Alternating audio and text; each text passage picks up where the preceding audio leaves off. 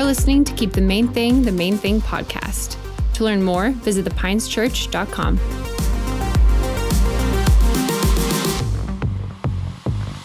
We are in the middle of our Christmas series titled Emmanuel, God with Us. What an amazing promise wrapped up in the name of Jesus. Emmanuel, God with us. That is a promise that you can stand on in the midst of any opposition being thrown your way, in the midst of you feeling alone and isolated, that you are not indeed isolated or alone, that God is with you in the midst of the storm. One of the most beautiful promises that Jesus came and he tore the veil. We don't have to go into the temple. We don't have to sacrifice a goat.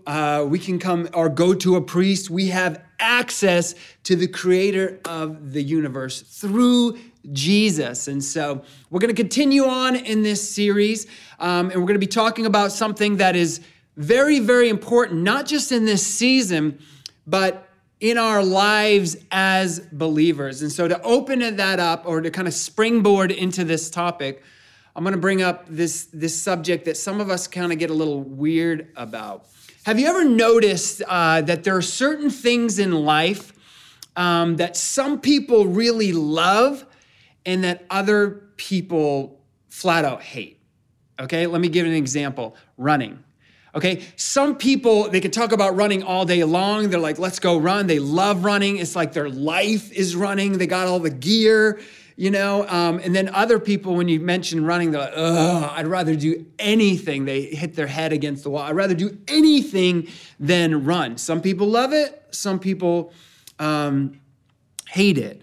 What's another thing like that? NASCAR, right? Some people love NASCAR, watching a car go 640 times around a circular track. And other people don't like that, don't enjoy that.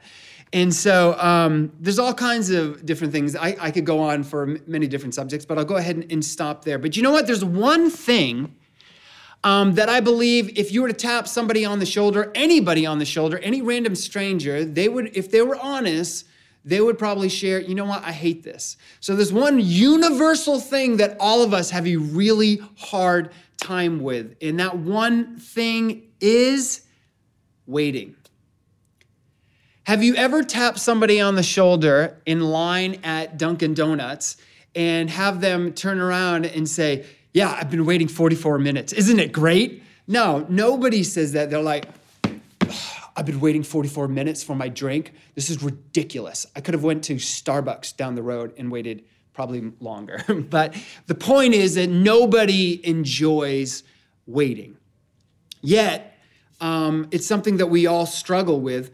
But if you open up God's word and you just fling it open like this and drop a finger in it, you're probably going to come into a story where someone is waiting on something from God. So every single one of those saints that you read about found themselves in a season of waiting. And so the Bible has a lot to say about us waiting. And so one of the things that I've learned about God is this. Sure, we all know that God is never late, right? We all know that. He's not going to leave us out to dry.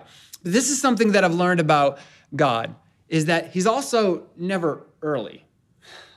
And that's kind of the one that rubs the worst way. I wish that he was early. I wish that he came a little early so I know, okay, I'm prepared. I have everything I need so that when that thing comes, I can just pull this out. I can pull this out. That door's going to open. I already know what's ahead. But you know what? That really removes faith from the equation, because God is more interested in what's going on in the inside of you, of developing your faith and developing your capacity and developing your character. He's not going to open those doors prematurely or early. So God's never late, but he's also never early. He's always on time.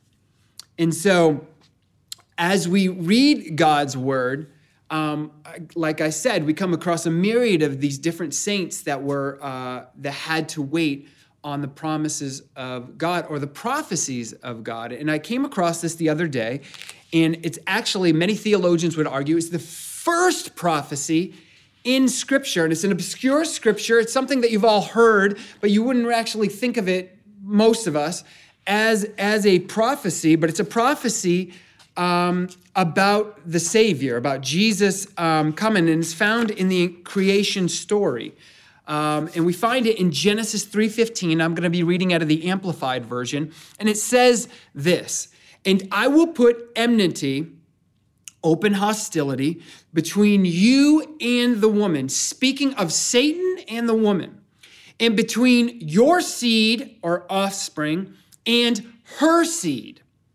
He shall fatally bruise," other translations read, "will crush your head." Whose head? The serpent's head. "And you shall only bruise his heel." So what is he saying? He's saying that a seed is going to come from the lineage of Eve, from woman, this man, Jesus, our Savior, who is going to crush Satan. So Adam and Eve are being pushed out of the garden, are being cut off from the garden. They don't know what's approaching them, okay? They originally had dominion. The enemy stole that dominion, and now he has in authority. And so their whole world is turned upside down. And so God is basically saying things are pretty bad now, but let me tell you what I'm going to do. Okay? This enemy, this snake that crawls on the ground that deceived you, he is going to be under the foot of your seed, prophesying of the coming of Jesus. Okay, Matt, that's great. We have a coming Savior. Why are you sharing that? Because after this prophecy, centuries pass. Has that ever happened to you? Has God ever spoke like a dream, illuminated a vision inside of your heart, or gave you a word that you could stand on? Or maybe prophetically, God spoke to somebody and they came to you in that word and it just resonated with your spirit and you were so excited. You were like, yes, this is the word that I have been looking for. Thank you. I felt alone. I felt isolated, and I knew that these things were stirring in my heart, and then the word of the Lord came. It confirms what God put inside of my heart. I'm so excited, and that was on a Tuesday. Okay, it's Wednesday. I'm cool, I'm patient. It's Thursday. I'm still patient. It's Friday, it's Saturday, it's Sunday. Oh, I'm at church, it's gonna come. No, it's Monday, it's Tuesday. Wow, it's been a whole week. Wednesday again, it's Thursday. It's not July anymore, it's August. September, it's October, it's November. It's not 2021, it's 2022. I've been waiting on this thing a long, long time. And then you find yourself, it's almost hard to remember what God spoke to you, because you haven't had any more engagement with it. You're excited about it. You're passionate about it. You're praying about it. And then somewhere along the line, you kind of put it up on a shelf because it almost felt like it hurt to believe in it. It hurt, and it was easier to just numb yourself and just put it out of your memory and just forget about it. You ever been there? Centuries had passed since God makes this declaration and no Savior.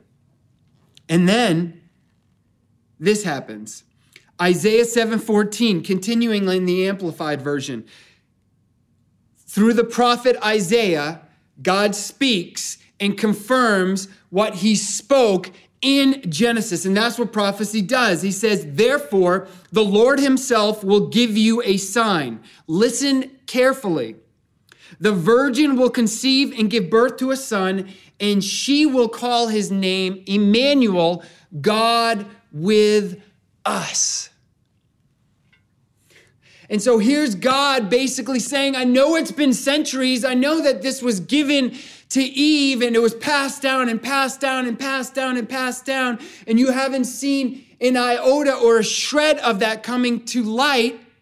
But here I am reminding you of that word and saying it's coming. And God is going to be with you in this prophecy. Now, let me ask you, has that ever happened?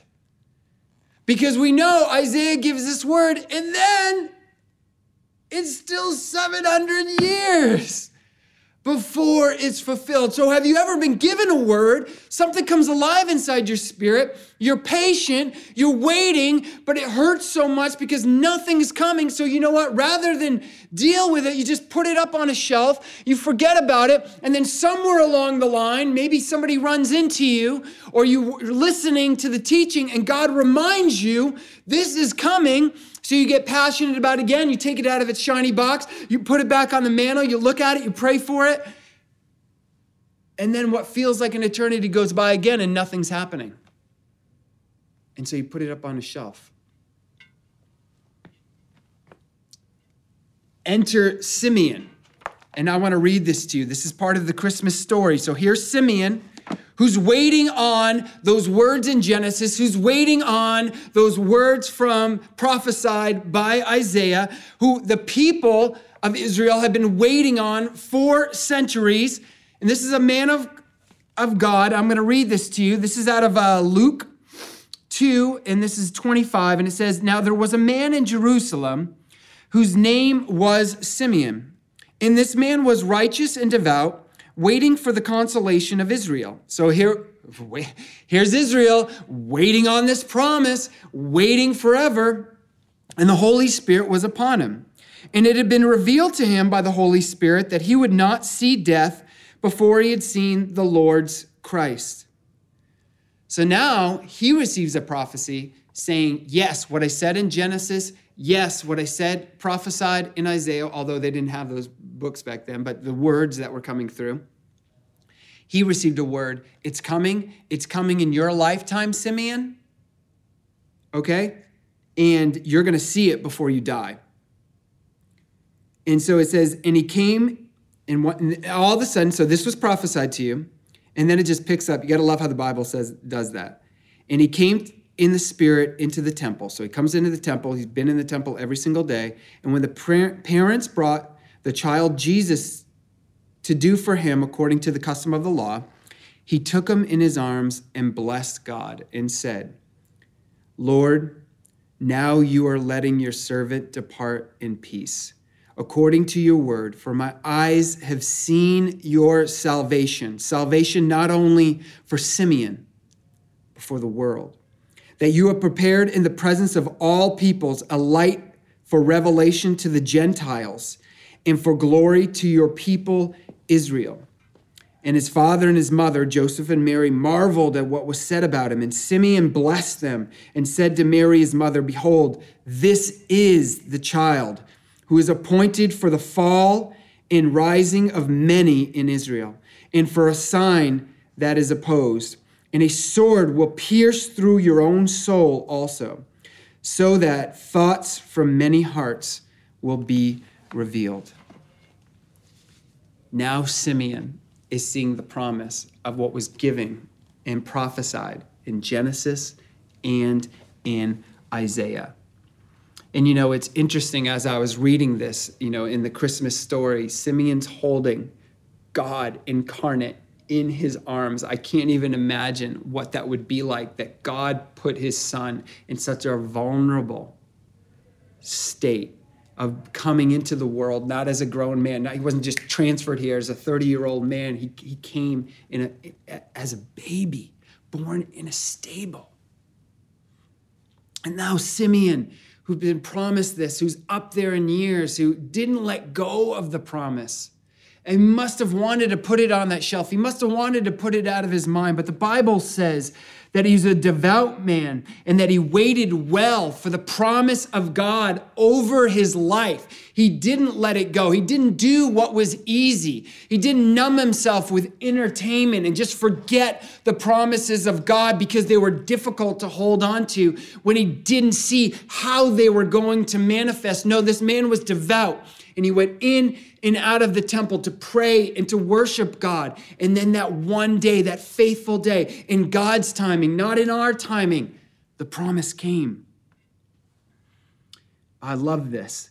And what I noticed was that Simeon was comforted, waiting for the Comforter. And this is one of the things that I want to highlight, that God brings us comfort in the midst of our waiting. Now you say, wait a minute, the Holy Spirit is the Comforter. He was holding Jesus. You said he's waiting for the comforter. Well, listen to this. In John 14:6, it says this, Jesus' words, and I will pray to the Father, and he shall give you another comforter, that he may abide with you forever. Because Jesus was getting ready to ascend to the right hand of the Father, and he knew that he was no longer going to be. But the promise of Emmanuel is that God is with us. So something was going to have to take place. Even though the Comforter was there in the flesh, he was saying, I'm going to ascend. I'm praying to the Father that he would send another. So there's there's unbroken fellowship. The Holy Spirit is with us now, the Comforter, because that word another in the Greek means another of the same kind, meaning that Jesus is a comforter, the Holy Spirit is a comforter.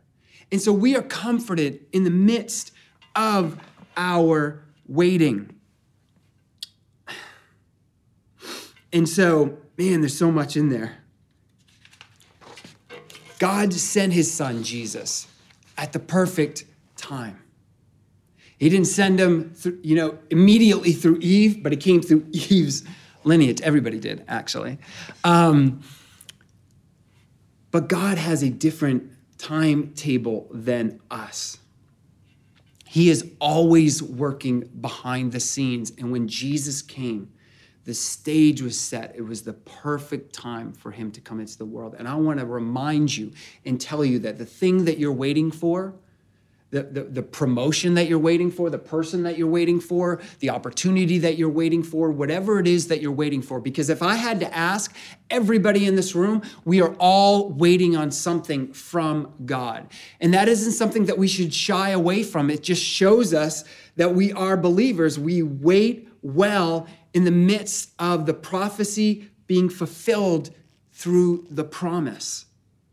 And I want to read these words to you. This is something that we can stand on to believe that God is working the behind the scenes on our behalf. Isaiah 64:4 out of the Amplified says this, for from days of old, no one has heard, nor has ear perceived, nor has the eye seen a God besides you who works and acts in behalf of the one who gladly waits for him. In other words, our God works on our behalf behind the scenes while we wait gladly, while we wait well. So there's a way to wait well, and there's a way to wait not well. The way to wait not well, the way to wait well, he lays out for us gladly.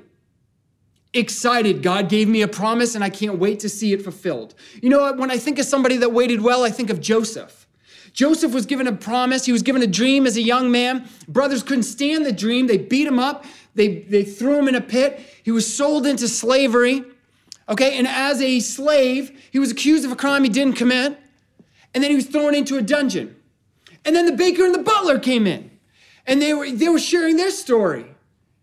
And he could have easily said, yeah, I had a promise spoken over my life one time. Like, just shut up and leave me alone.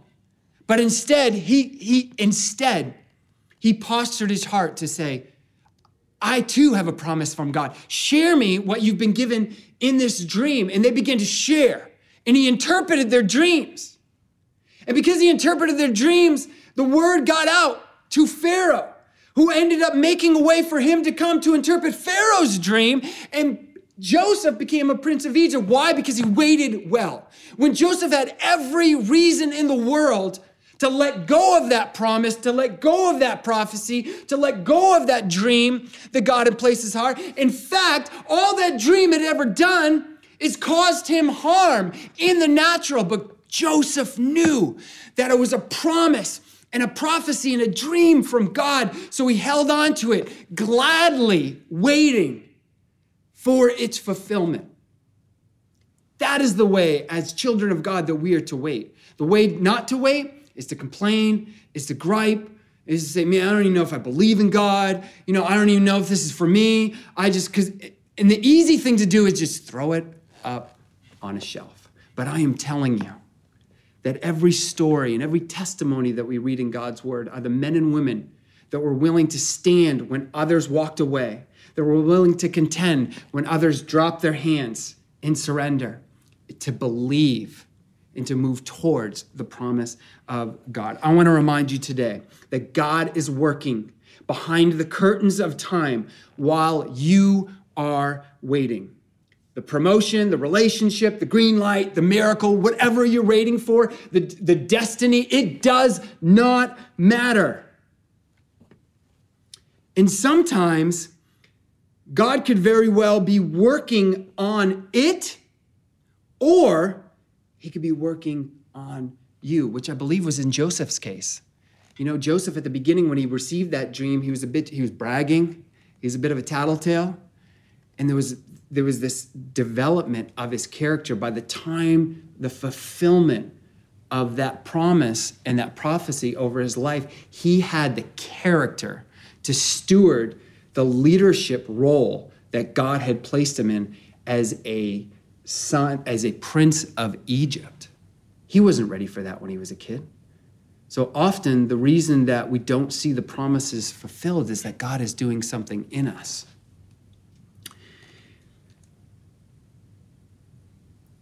Big takeaway.